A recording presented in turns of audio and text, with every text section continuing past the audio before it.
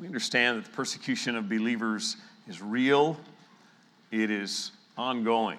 It is a constant thing for many in the body of Christ. Just within the past couple of weeks, Christians meeting for prayer in India, attacked by a mob. 7 people professing faith in Christ killed by gunfire in Egypt. 2 men executed in Somalia because they would not renounce Christ. These stories are not unusual. Most of us have never come close to suffering in that way for our faith in Jesus Christ. We may face a loss of friendships. There may be times when we are shunned, perhaps, by a family member or others because of faith in Christ. Some of you may have taken a stand for Christ in the workplace or at school, and it may have incurred some loss in social standing, maybe even income at the job for something that you have chosen to stand for. But for the most part, being Christian in America is probably generally safe. I grew up at a time, in fact, many of you did as well, when people claimed Christianity who weren't even believing in Jesus Christ. It was just sort of a label that seemed to fit this good moral structure, and so people, when asked for surveys, would say, oh, sure, I'm a Christian, even if they had no understanding of what it means to genuinely trust in Jesus Christ. George Barna, who's done a lot of research like this, said as recently as 2017, 46% of Americans claim to be Christians, numbers that have dwindled over the years, but only 10% of Americans have a genuinely consistent biblical worldview. So even recently, there's still this great dichotomy between those who would be willing to say, oh, sure, I'm a Christian, and those who actually believe what it says in Scripture. That may be changing over the last decade. Certainly the experts say more and more we are moving into what is described as a post-Christian era. Declines in church attendance, religious affiliation, polls show in belief in God and prayer and those sorts of things. We've certainly seen an increase in open hostility against biblical Christianity. It has seemed to be more room for people to openly criticize what have been sound doctrines of Christianity that we would believe as the truth of God's word. If you have any doubt about that, just go on Twitter. You'll see hatred of everything and everyone somewhere on Twitter, but certainly of Christianity. There was a woman who has about 7,000 Twitter followers who recently posted, she said, telling people that the divine ruler of the universe expects them to remain sexually abstinent until legal monogamous marriage for life between a man and a woman who identify with their birth gender and are attracted to the opposite. That's a long way of saying those who believe in biblical marriage would be one man, one woman. All that, telling people that is trash and abusive theology. That is not an uncommon perspective amongst our culture more and more. That sound Christian doctrine is not just wrong, but is hate speech, is abusive in some way. In many parts of the world, hatred for Christianity began with the preaching of the gospel of Jesus Christ. It is simultaneous with the birth of the church. There is hatred as well for it, and we should not be surprised by that. That's the message that we see this morning in John chapter 15, is that Jesus Christ promised hatred and persecution. Now, we are in a series of messages from John 14 through 17 that we've called Promises for Pilgrims.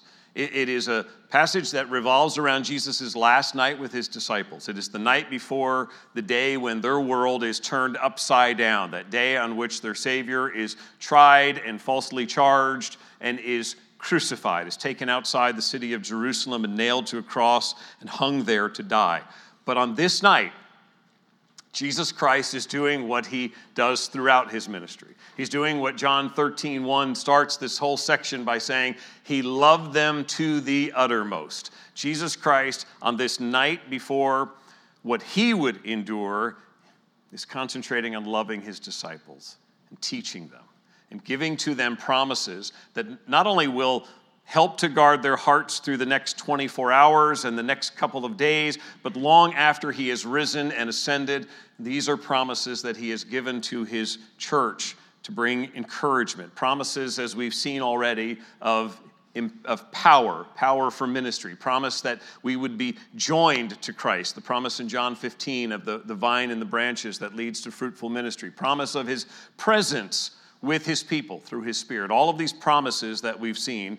And they continue here at the end of John 15. But the one that he gives here is not one that we generally cling to. And we generally, when we're listing promises that God has given, specifically that Jesus has given in this farewell discourse, this is not one of the ones that we generally go, and then there's this one. Because he starts it off in chapter 15, verse 18, and puts it this way. If the world hates you, know that it has hated me before it hated you. If you were of the world would love you as its own. But because you're not of the world, but I chose you out of the world, therefore the world hates you. Remember the word that I said to you, a servant is not greater than his master. If they persecuted me, they will also persecute you. If they kept my word, they will also keep yours. But all these things they will do to you on account of my name, because they do not know him who sent me. Among the promises, this is a pretty sobering one. This is Jesus Christ saying to his followers, not just to those immediate disciples that are there before him, but as John records the Gospel of John, as he puts this into writing to disseminate to the church decades later, it is a promise that as well is speaking to the church, to followers of Jesus Christ, and it is the promise that we will face hatred and persecution. He says, these will be your lot. If they persecuted me, and we know they did, if they hated me, and we know they did, they will also persecute you and hate you. There's a key to this passage. We're going to go all the way through this, down through the first 4 verses of chapter 16, but I would say to you, just by way of introduction, the sort of pivot around which this discourse, this promise in particular, seems to revolve is the word remember down in verse 20. When he says, remember the word that I said to you, a servant is not greater than his master. If they persecuted me, they will also persecute you. Remember is a command. As you look through the New Testament and as you look through the teachings of the New Testament, one of the things you look for are God's commands, present imperative verbs, things that say, this is what you are to do. Remember is a command. It is God speaking to us. It is Jesus saying to us, this is something that you must think about. The only other imperative in this section is back in verse 18 when it says, if the world hates you, know.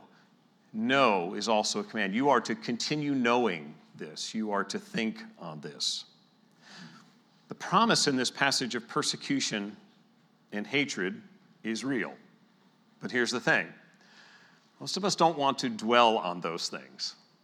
Most of us, as we're reciting promises of God, we want to think on hope. We want to think on his grace. We want to think on his promise of eternal life, on the promise of his Spirit. But we don't often rally around the promise of, and also he said, we would be hated and persecuted, which is why Jesus in his kindness says, remember this. I command you to think on this.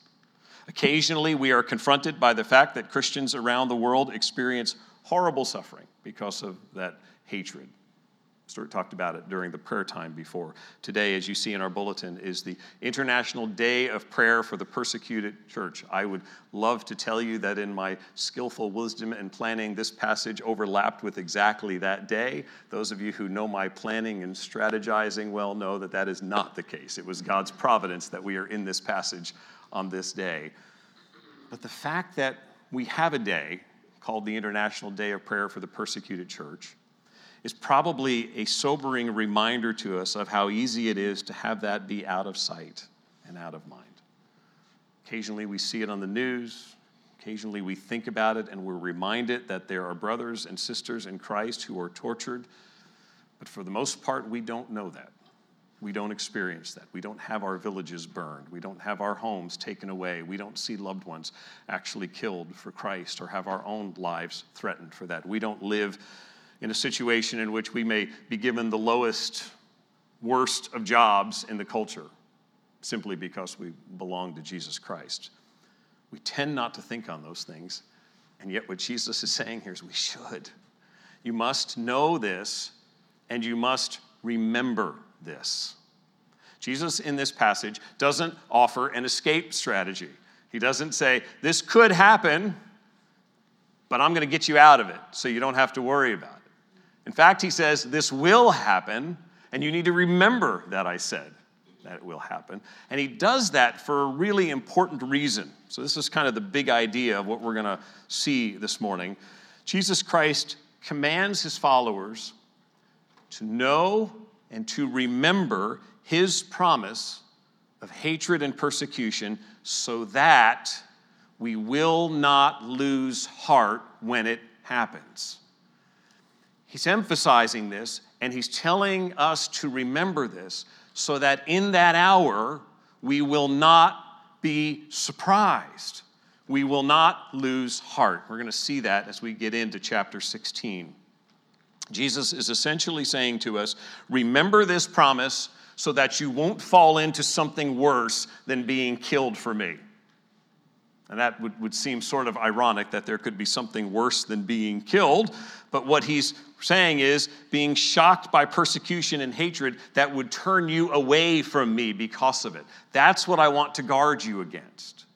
I want you to think on these things and know these things so you're not surprised.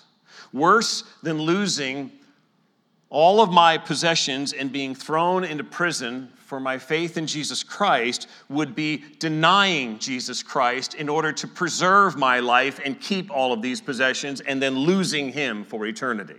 That's what's worse. And that's why he is seeking to guard us against this. That's where we're going this morning. So think about the background leading up to his statement of if the world hates you, know that it has hated me.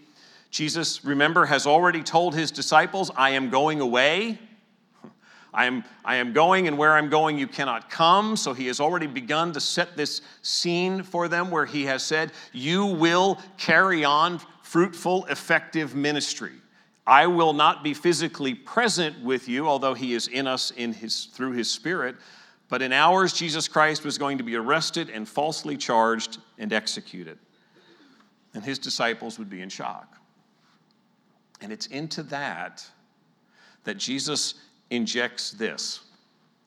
Know that the world's attitude, what you witness over these next hours, doesn't change. Because if you're one of the disciples and you think, Jesus, after he has been crucified, after he has been risen, 1 Corinthians 15 says he is seen alive by more than 500 believers. Potentially there's the thought that now the world has to get it. I mean, he rose from the grave, and now they get it, right? And Jesus is laying out for his disciples right here, telling them up front that you need to know that the hatred that you see carried out toward me will also be carried out toward you, and you should not be surprised by that. You should, in fact, expect it. The disciples, over the next 12 to 18 hours, were going to see hatred like they could have never imagined.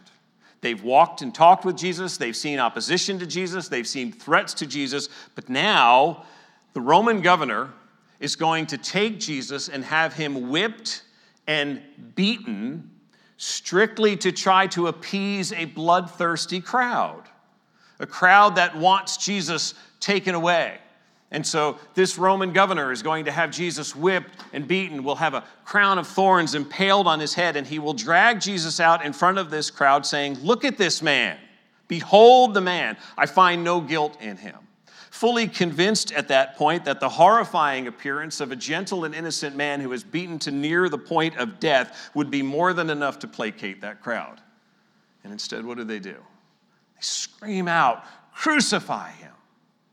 They're not simply at that point desiring that Jesus be dead. They want him to suffer at the hands of the perfected form of execution that the Roman government has used against its worst enemies.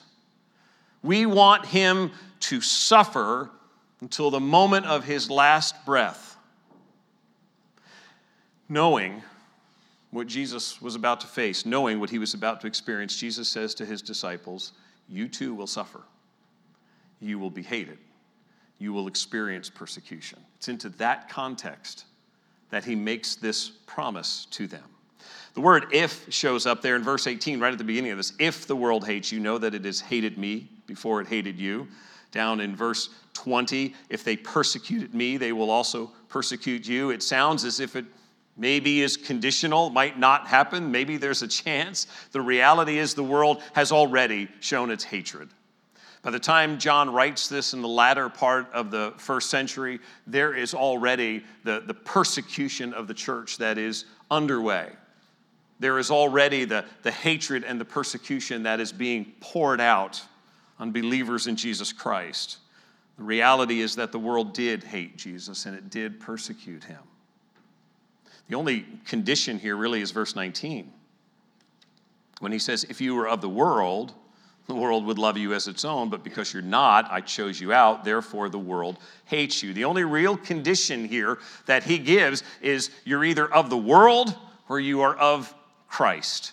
You either are those who belong to this group over here who have rejected Jesus Christ, or you have been saved by him, and you are in Christ. And for you, the promise of hatred and persecution is real. And it gets worse. Look at verse 2 of chapter 16 for a minute. We'll go through all these verses in between, but I just want you to see in 16:2 it says, they will put you out of the synagogues. Indeed, the hour is coming when whoever kills you will think he is offering service to God. That is a profound statement. So start with what seems the simplest part of that, and that is the synagogue is the focal point of life for the Jews in their community. They live as a despised minority in the Roman world of that day.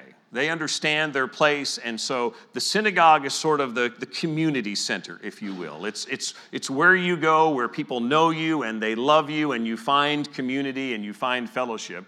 And Jesus says, you start believing in me, and they will put you out. The people that you've grown up with, that you've loved, that you have been around, that you have found fellowship with, you turn to me, and they will hate you, to the point that they will cut you off. And they will have nothing to do with you. They will ostracize you. That's already begun to happen, even at this point as he's speaking, and certainly by the time John writes this. And as if that's not enough, Jesus says, some of you will be murdered, and those who kill you will claim that they are slaughtering you as an act of worship to God. The accusation against Jesus we saw time and time again was what? Blasphemy. He is mocking God. He is claiming to be God, and that's what makes him worthy of death. And so what he's saying here is they will put you to death and actually believe that that is a reasonable act of worship to God by putting you to death, by slaughtering you. And Jesus says what you should know is what is behind this. What's the cause of this persecution? What is the reason for it? They don't hate you just because of who you are, because you believe something different per se. They hate you because Christ is in you. They hate you because of your relationship to him. And that's what he's going on to say in this passage. They hate you because you are joined to me. It is on account of me, he says. Verse 21, all these things they will do to you on account of my name, because they do not know him who sent me. It has to do with what they believe, if anything, about God, and because they don't believe that God sent me to be the Savior, and they hate me, then they therefore hate you. You are joined to him. So the hatred you experience is because of the fulfillment of all these other promises, which is that I am in you, and I am strengthening you, and we share the most intimate of unions, that between the believer in Jesus Christ and his or her Savior. What that means, and what we saw this last week in John 15, is the life of Christ is being worked out through us. People are seeing Christ and experiencing Christ through us because he is in us. And so if they hated him, then they hate the presence of Christ through his people. When we get to next week's passage, Stuart will be taking us further in chapter 16 next week. And one of the things that it will emphasize is that one of the things the Holy Spirit does is he convicts the world of sin and righteousness and judgment. And what he's saying there is that as the Spirit of God works through you, one of the things it does is it exposes people's sin of unbelief. It causes them to see that they don't believe in Jesus Christ as Savior, and that they lack, as he describes in chapter 16, that righteousness, that right standing before God. As the Holy Spirit is functioning through you, you're living out a Christ-like life, and you're making choices based on following after Christ and his word. One of the things that should be doing is bringing conviction to the lives of other people around you. It's not trying to make them feel bad for the sake of making them feel bad. It's the work of Christ that not only should the people around us experience the joy and peace of Christ, because that flows through our lives because we rest in him, but they should also experience the holiness and righteousness of Christ coming through us. And that should convict them. That should cause them to desire something more, to know Christ. For those who reject him, it is just this inescapable sense of conviction. Look back again, verse 21. Let's just read through these verses. John 15:21. Jesus says, "But all these things they will do to you on account of my name, because they do not know him who sent me. If I had not come and spoken to them, they would not have been guilty of sin, but now they have no excuse for their sin. Whoever hates me hates my Father also. If I had not done among them the works that no one else did, they would not be guilty of sin, but now they have seen and hated both me and my Father. But the word that is written in their law must be fulfilled. They hated me without a cause. But when the Helper comes, whom I will send to you from the Father, the Spirit of truth, who proceeds from the Father, he will bear witness about me, and you also will bear witness because you have been with me from the beginning." Let me stop there. This passage is not suggesting that the only way people are guilty before God is if they actually see Jesus Christ. That would almost seem to be an implication when it sounds like, well, the guilt comes because now they have heard and seen Jesus and seen his works, that now they are guilty. What he's talking about there is it's very clearly, it is the sin of rejection that is the issue. The New Testament is abundantly clear that we are all guilty. All have sinned, and all fall short of the glory of God. That goes back to David in the Old Testament, and I was conceived in sin. I started from the very beginning as a rebel against God, as defiant against my Creator, wanting what we all came in life wanting to be, in charge, doing my own thing, pleasing myself, get out of my way and let me do what I want to do. And the only thing that ultimately changes that is the saving work of Jesus Christ, to bring us to that place of trusting in Jesus Christ as Savior. So we're all guilty. The point that he's saying here is his coming, his proclamation of the gospel, the works that he did, shines a light on the rejection of Jesus Christ. It makes that sin that much more glaring, because when he talks in verse 22 about this sin in particular, he's talking singular. They would not have been guilty of sin, singular, but they now have no excuse for their sin. He's talking about the particular sin of rejection of Jesus Christ that has been spotlighted by the fact that Jesus Christ has come and he has proclaimed to them the truth and offered them life and forgiveness, and they have despised him and rejected him. The same then is true for you and I. All men are guilty. All men are condemned before God apart from Christ. But as we, as his body of Christ, proclaim the gospel, as we speak about Christ, as we proclaim the truth, it is also serving to highlight the guilt of those who reject Christ. It is serving to sort of exacerbate those feelings of not being right with God and the lack of righteousness that they have. When the gospel is proclaimed, it is the opportunity for forgiveness and salvation. And for those who reject it, it remains a case of flaunting their own rebellion. And so what Jesus did in person, and what now you and I as believers in Jesus Christ do in proclaiming the gospel as the body of Christ, his Spirit in us, part of what we do is we reveal man's sinfulness. Not so that we can sort of take a holier than thou view, not because we've got it and they don't and you're a sinner. No, we come as humble people who know that we are sinners, that we have stood in defiance of God, that we sin against him. But it's not the gospel if we don't actually show people their need of a Savior. If all we show is Jesus is just some loving guy who's come to give them all good stuff and make everything great, and we leave out the part that you are separated from God by virtue of your sin and you are in need of a Savior, then we've missed the gospel. We're just giving them some sort of self-help talk at that point.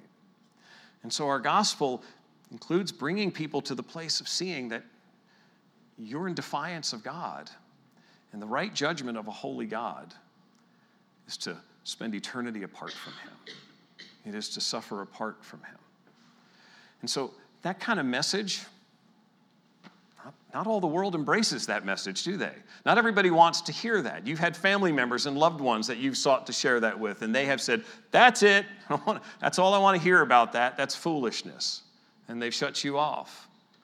But that's what the Spirit does through us. Romans 2 describes how even non-Jews, even people who've never had God's laws given in the Old Testament, they demonstrate that they have this sort of built-in conscience that is at work in them, and it's like a moral compass that produces guilt when they disobey God.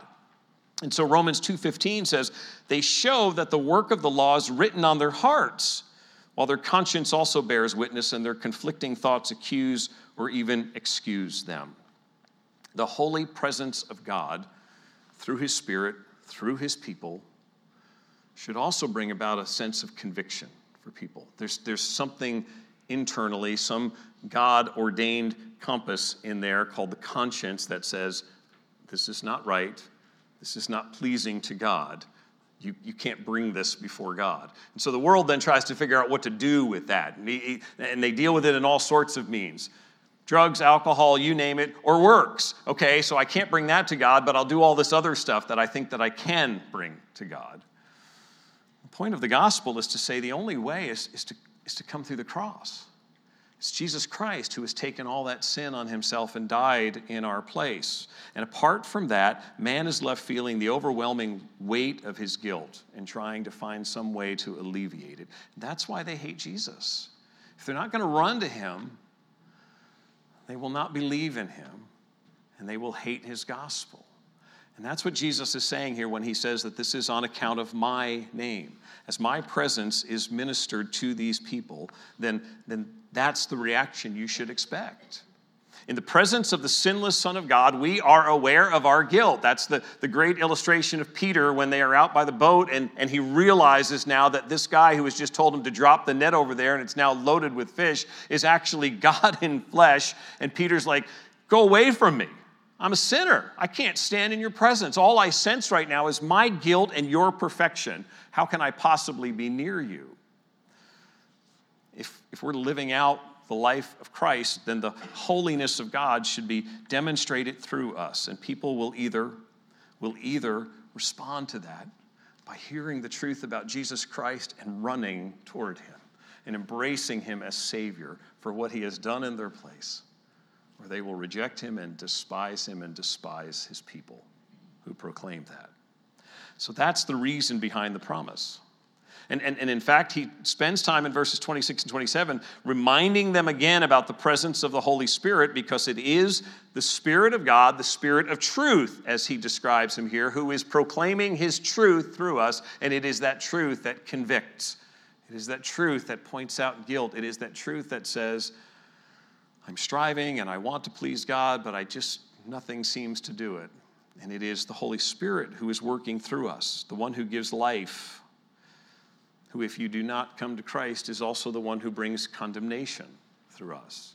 That's why Paul says in 2 Corinthians, it's an aroma, it's a fragrance of life, or it's an aroma of death as this gospel is preached. It is to those who are embracing Christ, it is the greatest thing we have ever heard, and we receive it, and we see our lives saved by it. And to those who reject him, it is the message of condemnation, and they hate it. That's why the world hates believers. It is, as Jesus says, on account of my name. Because unbelievers are caught in the guilt of their sin, refusing the saving knowledge of Jesus Christ. And so the attitude then is to somehow silence the message.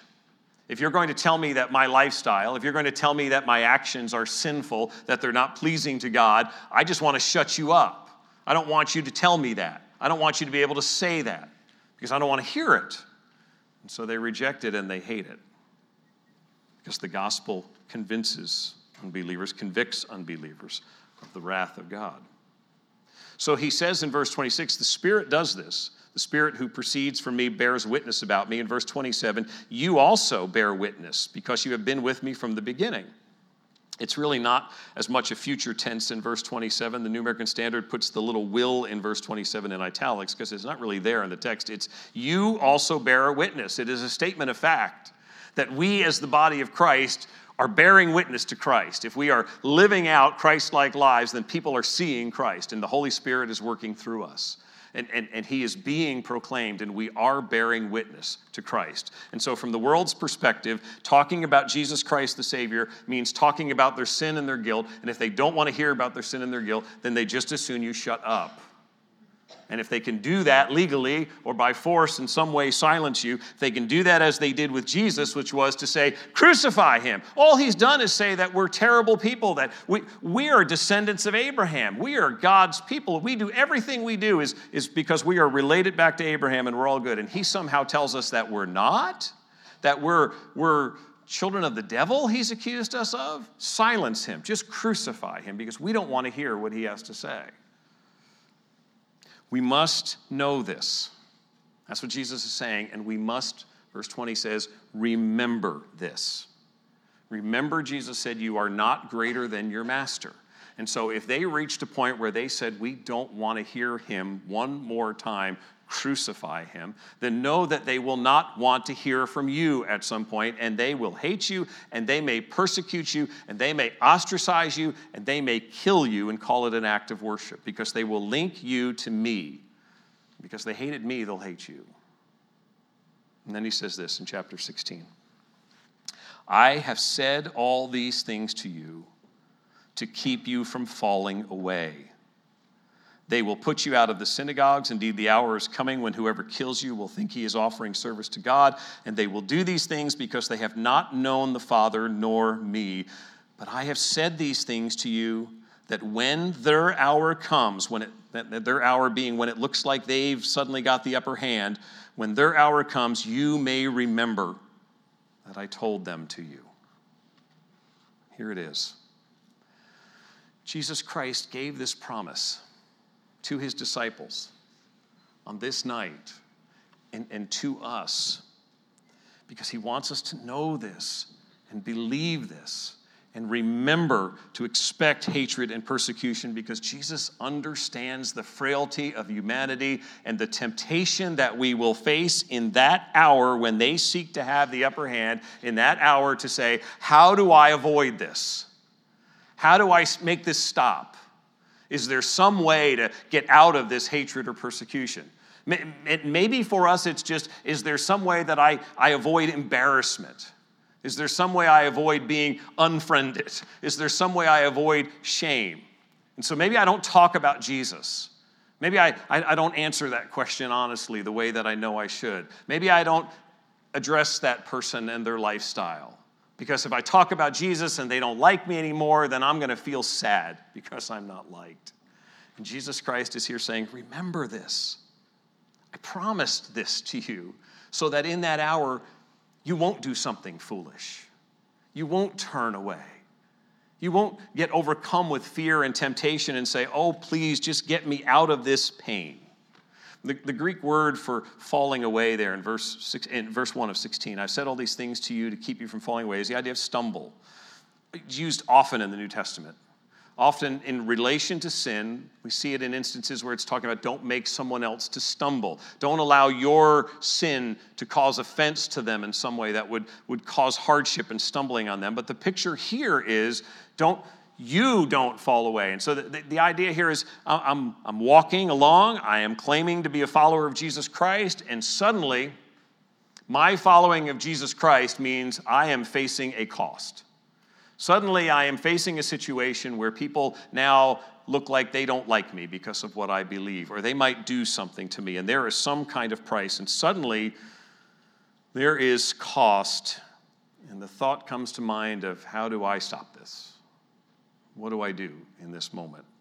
Suddenly my beliefs are called hate speech and I face punishment for them. Might be a cost to my ego, to my prestige, to my belongings, to my family. Might even be a cost to my own well-being. In that moment, that suffering, that cost is what's threatening to trip me up. Because I start weighing, what do I want to keep here? I want to save my life. I want to save my children's lives. I want to save my stuff. I want to save my prestige. Jesus says, I'm telling you this now so that you will remember it to keep you from falling away. Because the temptation in that hour will be, wow, this could hurt. And I actually could avoid the hurt if I just stop talking about Jesus. If I just walk away from this and say, okay, never mind, forget I said anything. And he's warning us that in that hour, that he knows us. And in that hour, there's going to be the temptation to pursue the immediate relief and make everything feel better. And that's why Jesus says, remember this. They will hate you and they will persecute you because you belong to me. Because they hated me and they persecuted me. And so know that and believe it. What they did to me, now they'll do to you, and they're doing it on account of me. Therefore, trust me. Because I'm the one who said, I will never leave you or forsake you. I will be with you always, even unto the end of the age. Trust me. By the time John wrote this gospel, late first century, there had been lots of Christians that had suffered under Nero, that had lost everything. In fact, many that were put to death. And so John is writing this to an audience in that first century that doesn't need to be compelled to believe that this is true. They understand what it is to be marked for hatred and suffering, and some of their loved ones had paid the ultimate price. John himself, we believe, writes this from the island of Patmos. He has been put into a kind of solitary confinement of his own, cut off from fellowship because of his belief in Jesus Christ. That's why Jesus gave this warning, so that we would not be surprised, so that shock wouldn't come and we'd say, oh, now what do I do? He's telling us ahead of time so that we'd know what to do. Same thing we always do, that we're supposed to do, right? Trust Christ. Believe that he said this would happen, and so he is very much still in control. Just a month ago, armed fighters in Somalia dragged some people off a bus and interrogated them about their religious beliefs. And a witness described it at this point, said, 2 of the men, quote, remained adamant that Christ is their Savior and they cannot deny the Christian faith, and they were shot dead. The wife of one of those men said this, I am still in shock. Frederick has left me with a 2-year-old son too soon. It is painful to lose him. I don't know what my future will be, but I am persuaded that one day we shall see him in heaven. You and I may not face an hour just like that. We may. But Jesus Christ said, I am telling this to you now, and I am promising this to you now, so that should you face that hour, you will remember this, that I am with you in that hour, because I promised that this hour was coming. And so believe on me. As you believe on me for salvation, so believe in me for eternity, and know that I hold the future. Trust me. Remember this. These promises, at this moment for the disciples, probably not what they wanted to hear. Watching Jesus be crucified made this even more profound. We know they go into hiding for those couple of days because they are now afraid of what's going to happen. And then we fast forward. And Jesus Christ ascends into heaven, and maybe we're 2 months down the road. And Jesus Christ now ascends into heaven, and the Holy Spirit is now with the disciples. And these disciples who were fearful, remember Peter denying Christ, are now standing in the streets of Jerusalem declaring, believe on the Lord Jesus Christ and be saved. And they are crying out the gospel of Jesus Christ, and they are being arrested for it. Acts 5:40 says of the Jewish religious leaders, when they had called in the apostles, they beat them and charged them not to speak in the name of Jesus and let them go. So here they are now, these disciples now being sent out. They are being arrested and beaten. Exactly what Jesus said would happen is now being carried out. And you have the Jewish leaders saying, now listen, this is just a sample of things to come. You don't do this anymore. You go out from here and you don't preach anymore. And you know what the rest of the story is. The next verse says, then they left the presence of the council, rejoicing that they were counted worthy to suffer dishonor for the name. And every day from the temple and from house to house, they did not cease teaching and preaching that the Christ is Jesus. Isn't that incredible? Jesus said this is going to happen. It's now being lived out, and they are being beaten and told, if you keep this up, it gets worse. And they walk out of that council saying, we have been able to suffer for the name of Jesus Christ as he said we would. Let's go preach some more. May God grant us the grace and the strength that you and I would do that day to day, that we would live out the gospel of Jesus Christ, whatever the cost. Would you pray with me? Lord Jesus, we are grateful. We are thankful that you have given your life as a ransom for sinners. We are fully undeserving. We believe the truth of your word says that you came and you gave yourself in our place for our sin to pay a price that we deserve to pay as those who defied the truth of God.